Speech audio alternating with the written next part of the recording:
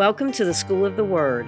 This is Lesson 89 in our teaching series, As in the Days of Noah, titled Summary of the Book of Revelation, Part 24, Chapter 18, Harlot of Babylon. Our teacher is Alan Smith. Amen. Well, good morning, class. Hope all is well. We enter into this special season of Christmas. I love the Christmas season. I think it's a wonderful time for Christians to bring the positive side to this time of year. Amen. So, Lord Jesus, I do pray you'd be with us today. I thank you for those that are here, those that are watching online. And Lord Jesus, we do ask and pray for revelation of your Spirit. We thank you for your presence among us. And we pray, oh God, that we could hear you and what you are saying to the churches. In Jesus' name, amen and amen.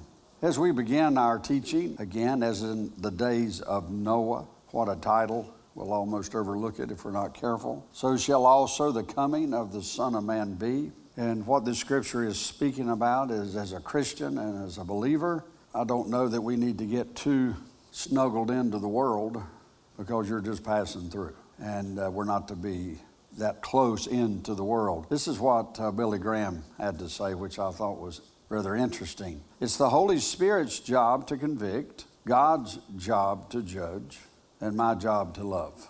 Amen.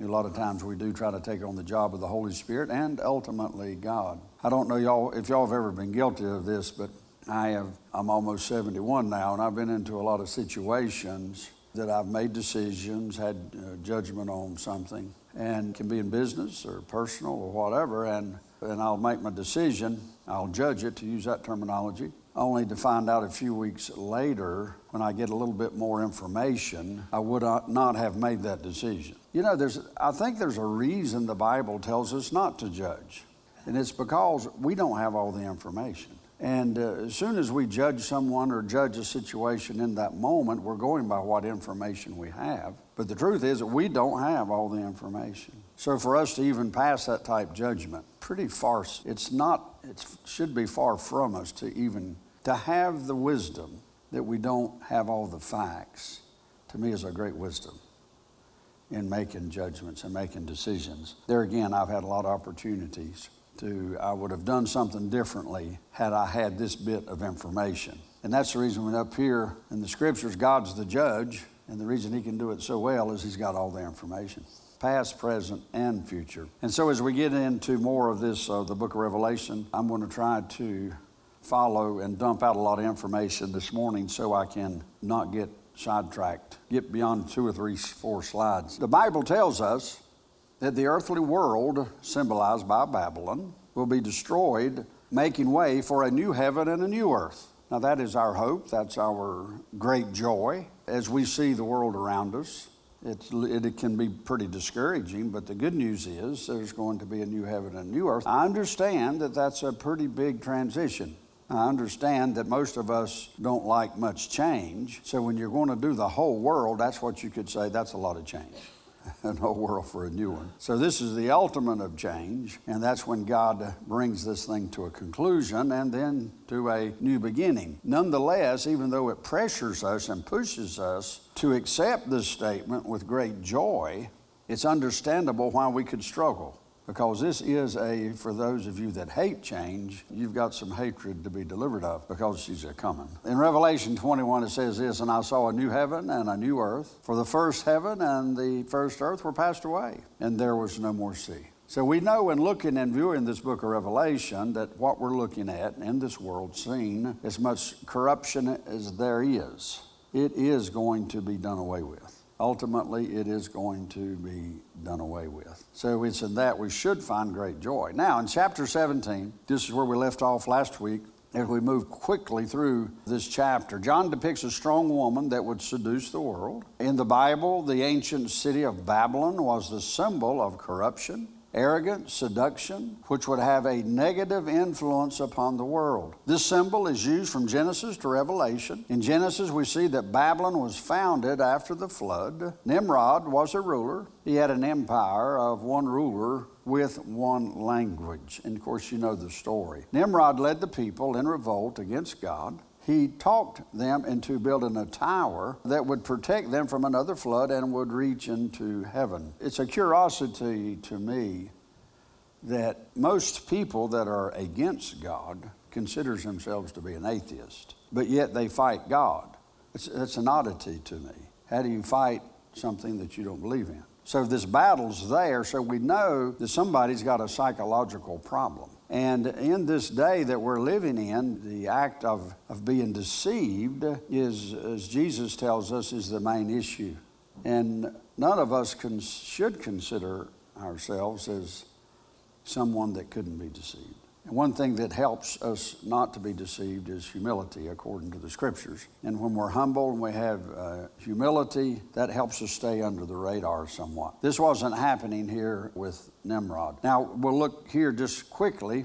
Sun worship global dictator. The earliest form of paganism originated, of course, we know, in the plain of Shinar. It was Nimrod in Genesis 10:8. It says, "And Cush begat Nimrod. He began to be a mighty one in the earth. He was mighty hunter before the Lord. Wherefore it is said, even Nimrod, the mighty hunter before the Lord. And the beginning of his kingdom was Babel and Uruk and Akkad and whatever in the land of Shinar." Now, Hebrew for that word there, marad, is to Babel, or means we will rebel. And that's what the name Nimrod means. So what it is signifying is there's something in mankind, in the fallen nature of man, that's constantly wanting to rebel against God.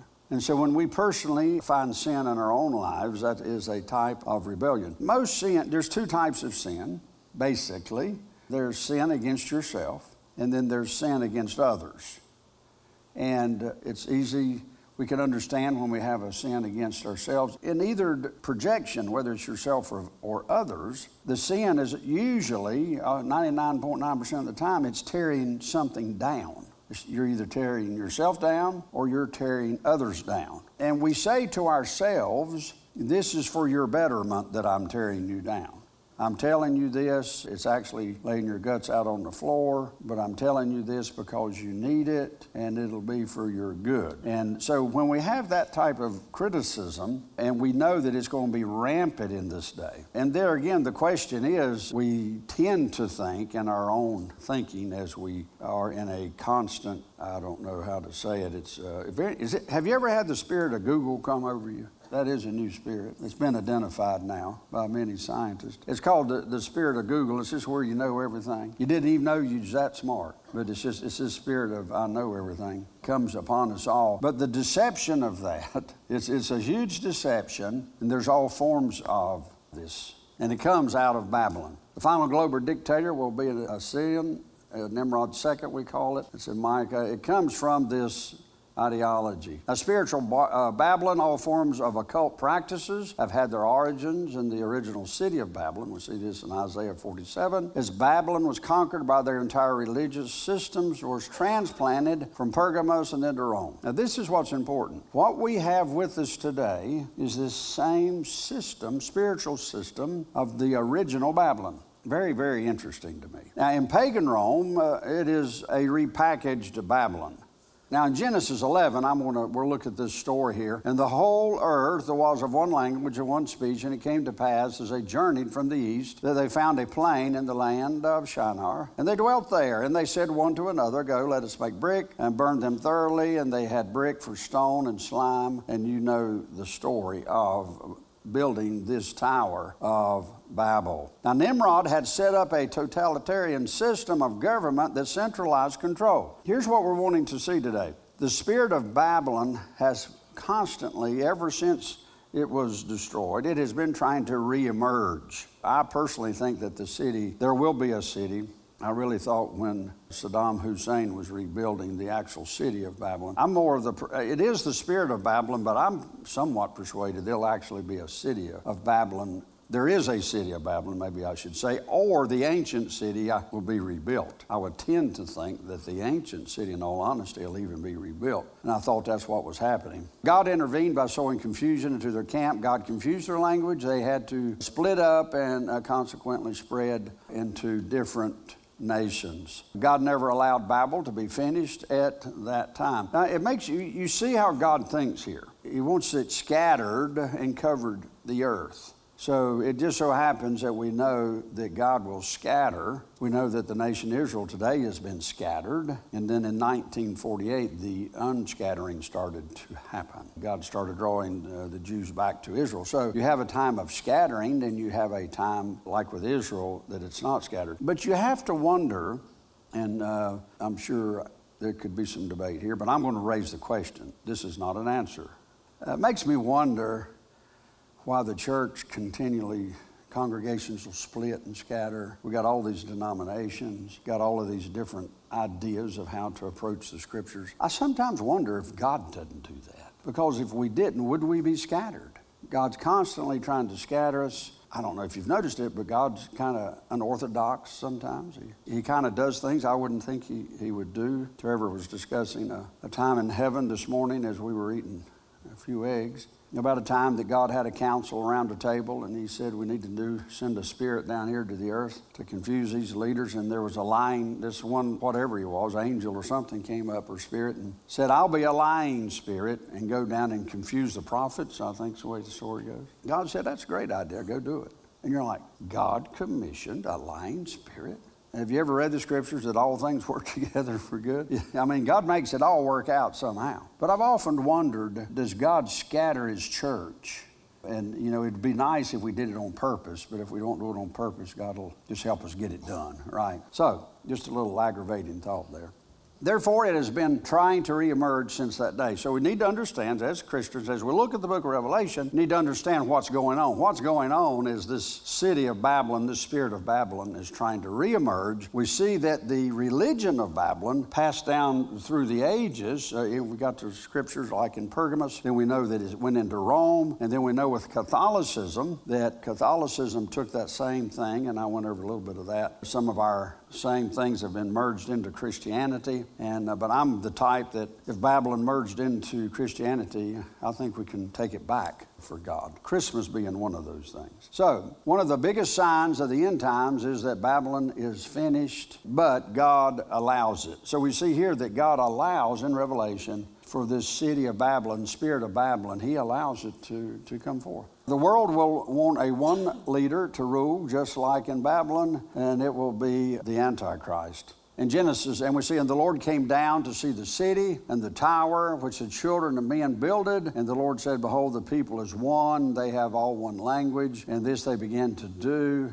Now nothing will be restrained from them, which they have imagined. That goes into a lot of other scriptures we have in Daniel. You know, we have on the scene now AI, artificial intelligence, is really emerging fast. It's amazing how many. There is a oneness there of this world system. I think AI will probably have to play in it. So it says, verse 8, so the Lord scattered them abroad, and you know the story. Now, we have what's called the great prostitute here in Revelation 17, reveals that Babylon will be upon the people and the nations of the earth. So what we as a people here in the United States, our concern is, are we taking on the mentality and the spirit of Babylon? In my own life, in our church, in our country. Like Babylon reveals a world system, a dictatorship, a hell on earth, dominated by the beast, an antichrist figure to control the earth. And as we get into chapter 17 here, we start seeing what happens. And there came one of the seven angels, which had the seven vials, and talked with me, saying, unto me, come hither, I will show unto thee judgment of the great whore that sitteth upon many waters,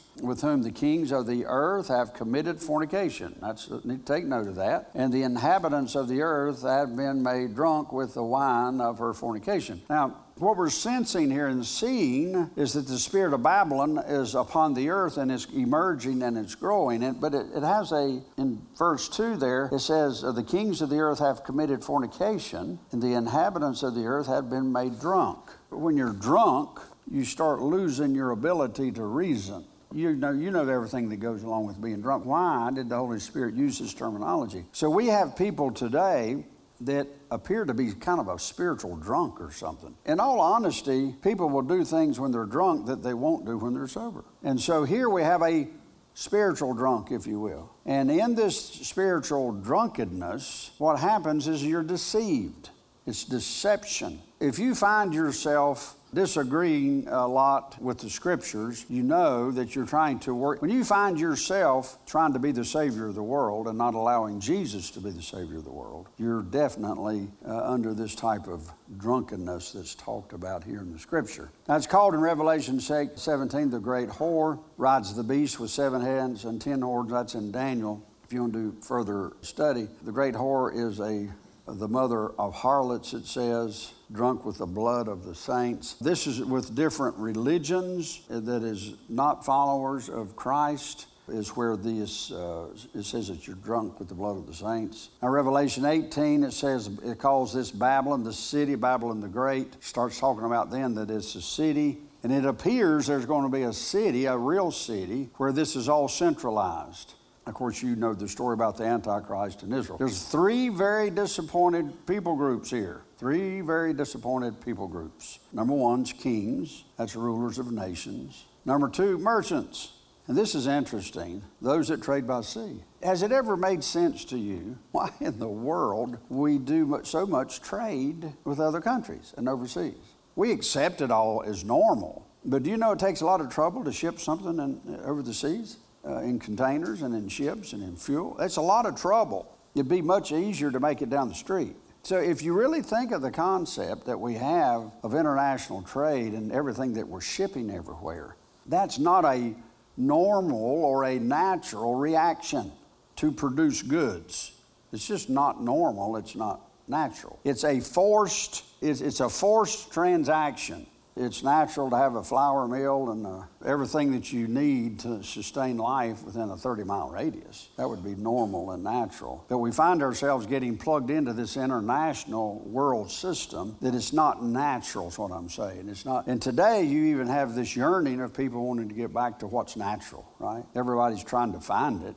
It's funny to me how people will go to the grocery store and buy organic products that were shipped in here from China or It blows my mind how people go to the organic places in the grocery store and say, I'm like, do you have any idea that these organics, where they're coming from, a country that does not even have an organic standard? The only reason they're organic is because they can't afford anything to look after the crop. You think I'm kidding? The fruit and a lot of the stuff comes in here, it looks like it's not even edible. We're into this thinking. I think we're drunk on this type thinking. And what has happened, it used to be in this country, and it was a good thing, I think. In our country, you had established, like in agriculture, which you still have it today, but it went off the rails years ago. But you had a Department of Agriculture, and that Department of Agriculture, one of its main things was to assure the American people that they had fresh food, fresh produce, milk, meat, eggs, the standards of living, and that you had good quality food. When I started milking cows 50 years ago now, there was a standard for milking cows. If you drank milk in North Carolina, in Taylorsville, North Carolina, it had to come out of a cow in North Carolina. If you drank milk in South Carolina, it had to come from a cow in South Carolina. Each state had to produce their own milk. It was all about freshness. And number 2 is all about allergens.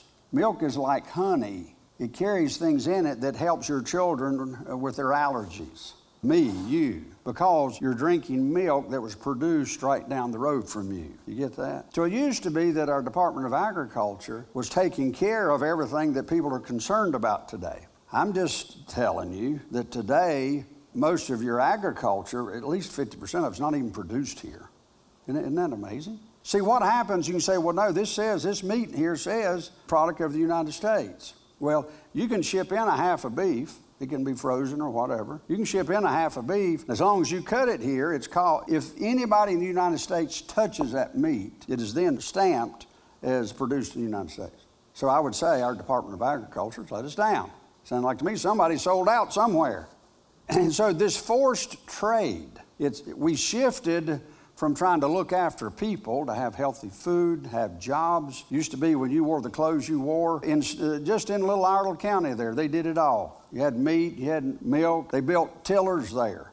Your clothes were made there. Dickie shirts were made there.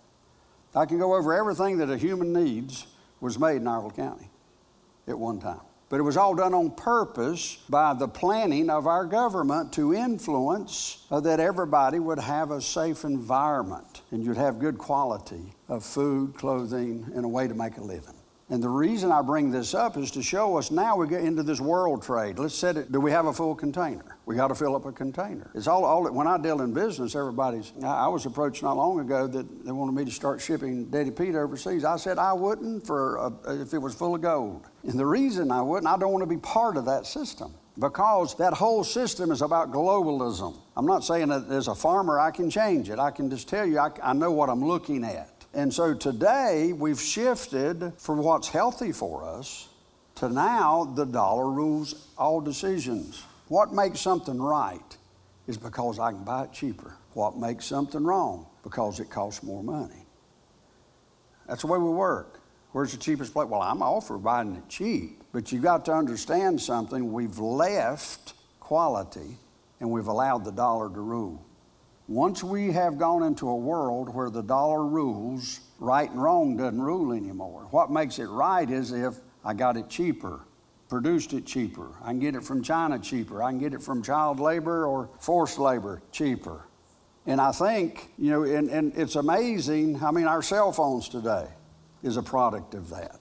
All of our cell phones are put together and using lithium and in the battery. It goes on and on and on from forced labor. So we've got this mixture now. In other words, it's okay, but we've got this mixture of this. We're already 75% global in thinking and don't even know it. That's called seduction. You've been seduced. That's seduction. At this church, we're very aware of not blowing smoke at people. We're very aware of not bragging on people too much, or very, very little. We're all for encouraging each other one-on-one, okay? We're for that. Let's encourage each other one-on-one. We're not too much into platform bragging. We're not too much into bragging on people from the platform. And it's because we have to be careful that we take on to this attitude that's not of the Spirit of Christ. We are wanting Jesus to be lifted up here, not man. And you might say, well, we go overboard on that. Well, it's not a bad place to overdo it. There again, we're not against encouraging each other. But what's happening, and we're seeing happening with the spirit of Babylon, we're into this globalized system. Keep that in mind.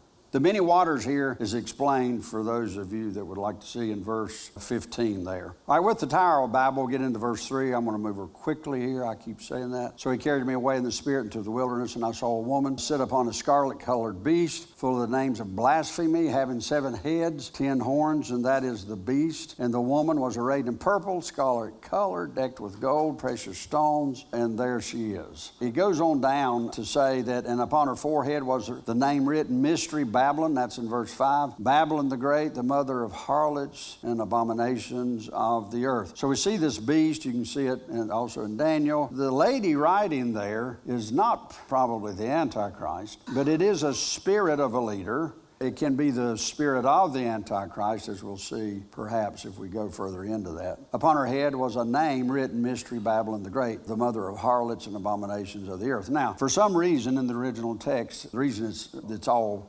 caps here is because originally that's in the scriptures. For some reason, John put that in all caps. A lot of different ideas on that. The mother of harlots, which is false religions. And what we have happening today is all over the earth, there is not but one way to heaven, and that is through Jesus Christ. And as far as I'm concerned, there's not but one true religion upon the planet. And I make no excuses for that because I know that there's a lot of false religions in this day and in this hour. Religions is man's attempt to cover himself with God. Babylon produces the first world dictator and the last world dictator. So you got there again, capture the globalism, the Babel, they were all together. What's happening at the end of the age is there's this push to bring the world together as one under one dictator over. So we see all of these things going into place now. Climate change is used as a tool. All of these different global tools, which I'm sure most of you are aware of. This is the beast that is described in Revelation 13 also of this mystery. of Babylon. This is a political system and its leader is what that is signifying. Now, John then tells of the destruction of the fall of Babylon in Revelation 18. Revelation 18, and after these things I saw another angel come down from heaven, having the great power, and the earth was a lightning with his glory, and he cried mighty with the strong voice, saying, Babylon the great is fallen, and has become the habitation of devils, and the hold of every foul spirit, and a cage of every unclean and hateful bird. For all nations have drunk of the wine of the wrath of her fornication, and the kings of the earth have committed fornication with her, and the merchants of the earth, there you go, of the sea, are waxed rich through abundance of her. You see that? It's the abundance. And now you can look at America today, and we have so much abundance. And I heard another voice from heaven saying, Come out of her, my people, that ye be not partakers of the sins, and that you receive not her plagues. Here's what we want to see. The last form of apostate Christendom, the warning to God's people, Christendom will go through the Great Tribulation. Now, I make a distinction between the church, true Christians, and Christendom. Christendom is the world of Christianity. Everybody that claims to be a Christian is not a Christian. But you have the world of Christianity. And within that world, you have true Christians, true believers. Well, Christendom will not be raptured out. True Christians will be. And the body of Christ on earth ascends unto to be the bride of Christ in heaven. Now, you must make a distinction between Christendom and the body of Christ. Because if you do not make that distinction, and that's where people have problems with the church going through tribulation, they don't make a distinction between the Jews, for the most part, that are in Israel today are not the believing Jews. They do not believe that Jesus is the Messiah. Y'all understand that, even though we're glad that they're there and where they are. Now, this invading darkness quickly. Throughout the highest, we have this invading darkness throughout the highest levels of government. It's in our entertainment.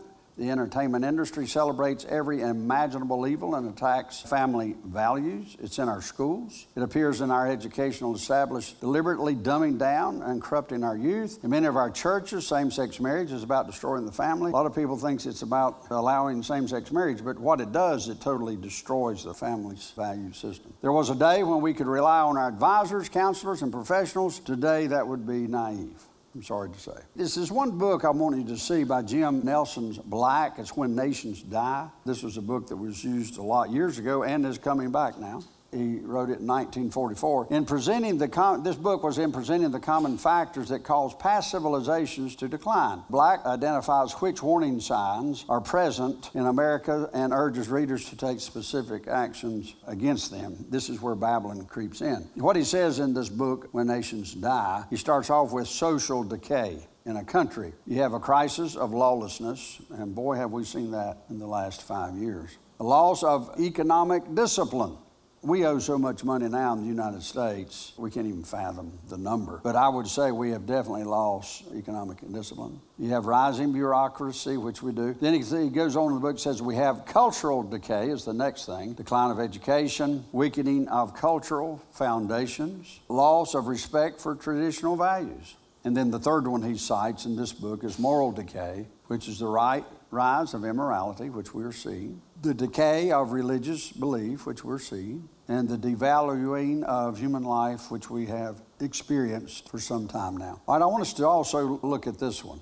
Another book, Alexander Tyler, Cycle of Nations. I'm sure some of y'all have heard of this before. This is called what in this particular book is the Cycle of Nations. Now, if you watch it at the top, it says that it starts with the word bondage. In other words, think about the nation of Israel when they were under bondage with Egypt, or the founding of even of our country. We had people came here that wanted religious freedom because they were under a type of bondage. But it says in this cycle that people start off in bondage, and then they come out of that bondage, and the result of that is they come out of it with spiritual faith. What causes a people to come out of this bondage is spiritual faith. You know, you have an awakening, it's called.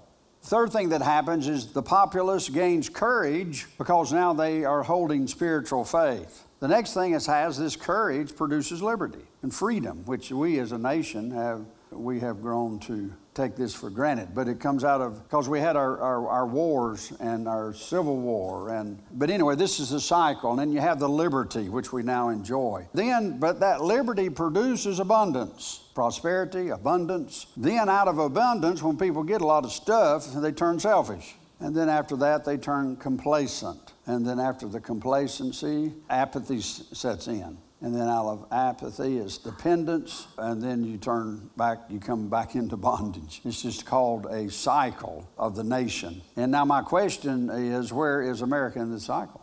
As you looked at that, where do you think we are as a nation in that cycle? When entitlement creeps into the middle class, it's all over. And yet we have all heard of this terminology of entitlement in the last years. That's when people feel entitled. The government, the country owes them something. And you can see in that cycle where we are. In other words, the state that we're in now is to create a situation in which the people are dependent upon the government. That is the spiritual goal. And that's just the goal. I don't care who you are. The middle class tend to fight it off, but historically as it comes into that, coming into the last. Entitlements require more control and money. That's what happens. I want to show you a few things here before I have to hush. January 1st, 2012, a signing of the most controlling document against the American people happened. 2012. President Obama signed a bill on New Year's Eve, which essentially eliminates the Bill of Rights. It is the National Defense Authorization Act. Here's a little bit of it. The President's signing of the National Defense Authorization Act is a law that grants the U.S. military the legal right to conduct secret kidnappings of U.S. citizens, followed by indefinite detentions,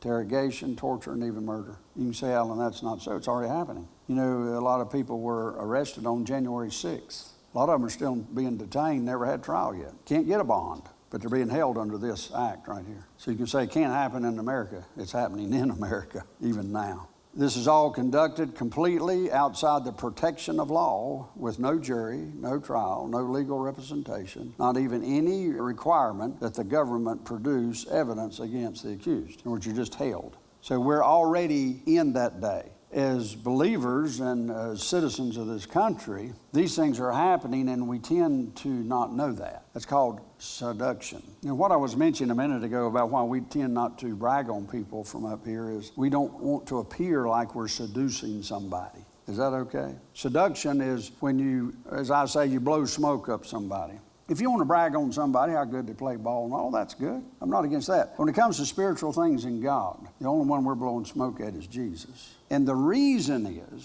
is it's a form of seduction. Now, I want to tell you something. You can be guilty of using seduction and encouraging somebody. Now, just listen to me through here. The truth is, a lot of times what we're guilty of is wanting them to like us and think we're somebody great because we encouraged them. Now, I'm telling you the truth. Can you hear what I'm saying? I want somebody to like me. I want them to like me, so I'm going to go encourage them. It's called seduction. Are you with me? Seduction is when you're trying to do a fraud, and there's spiritual fraud that happens in the church of Jesus Christ, I'm sorry to say. But we don't want to be guilty of that. And the day we're living in, it's important that we don't do that. I think we could slide by with it 30, 40 years ago. But we can't slide by with stuff now like we once did. Now, here's the invading darkness. The entitlement mentality is even infecting the middle class. There is a growing dependency of citizens seeking government handouts, which ignores the reality that the only assets the government has are yours. To fulfill the growing expectations, they will increasingly confiscate your assets to fulfill their ambitions. That's what, and if you look at if somebody put in front of you, a dollar bill has to change hands 3 times until the whole tax system's eaten it again. 3 times. You can almost do it like 5, 6 times just for sales tax. Nonetheless, the problem with socialism is that you soon run out of other people's money. Margaret Thatcher, and she had a way of putting things, didn't she? The problem with socialism is that you soon run out of other people's money. We measure our success on consumption rather than production. Today you have a consumer's index. Today you have how much do we consume in the United States. You don't go by how much do we produce. We're known as the great consuming nation. So we're measured as a successful nation because we gobble up everything of the earth. We're known as the great consumers. That's not a reputation that I want to have. But I hope you can see how we're being seduced into this playing field of the end times. Now, please don't be too discouraged with my teaching. I am going to get to Jesus coming again. All right, don't get too discouraged on me. It's just some facts here, I think, as believers we need to know. And there is a silver lining.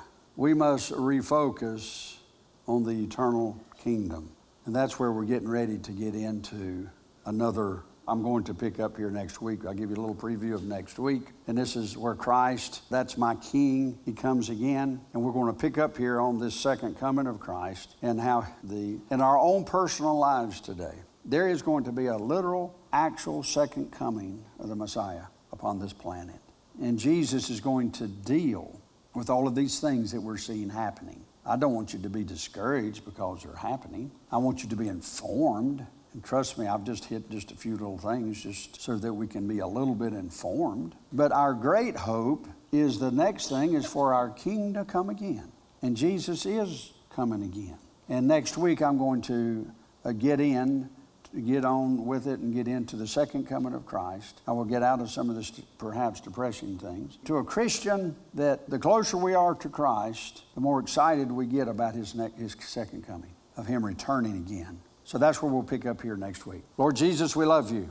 I thank you, Lord God, for this day. I thank you, Lord Jesus, that I've gotten through this part of Revelation and we can get into your second coming. I thank you, Lord, for your presence. I pray that this group of believers and those watching online, that they would not be ignorant, brethren, that they would be aware of what's going on around them, and that it would set us up to be looking forward to your coming again to this earth. But Lord Jesus, we also understand that you can come again into our hearts before your literal coming again upon the earth comes. And I pray, oh God, that you'd stir our hearts once again on you coming into our lives, that we might be excited, that we might be a people that's excited that our King cometh. Let's be a people, oh God, about your business, not of staying, but leaving with you for eternity. In Jesus' name, amen and amen.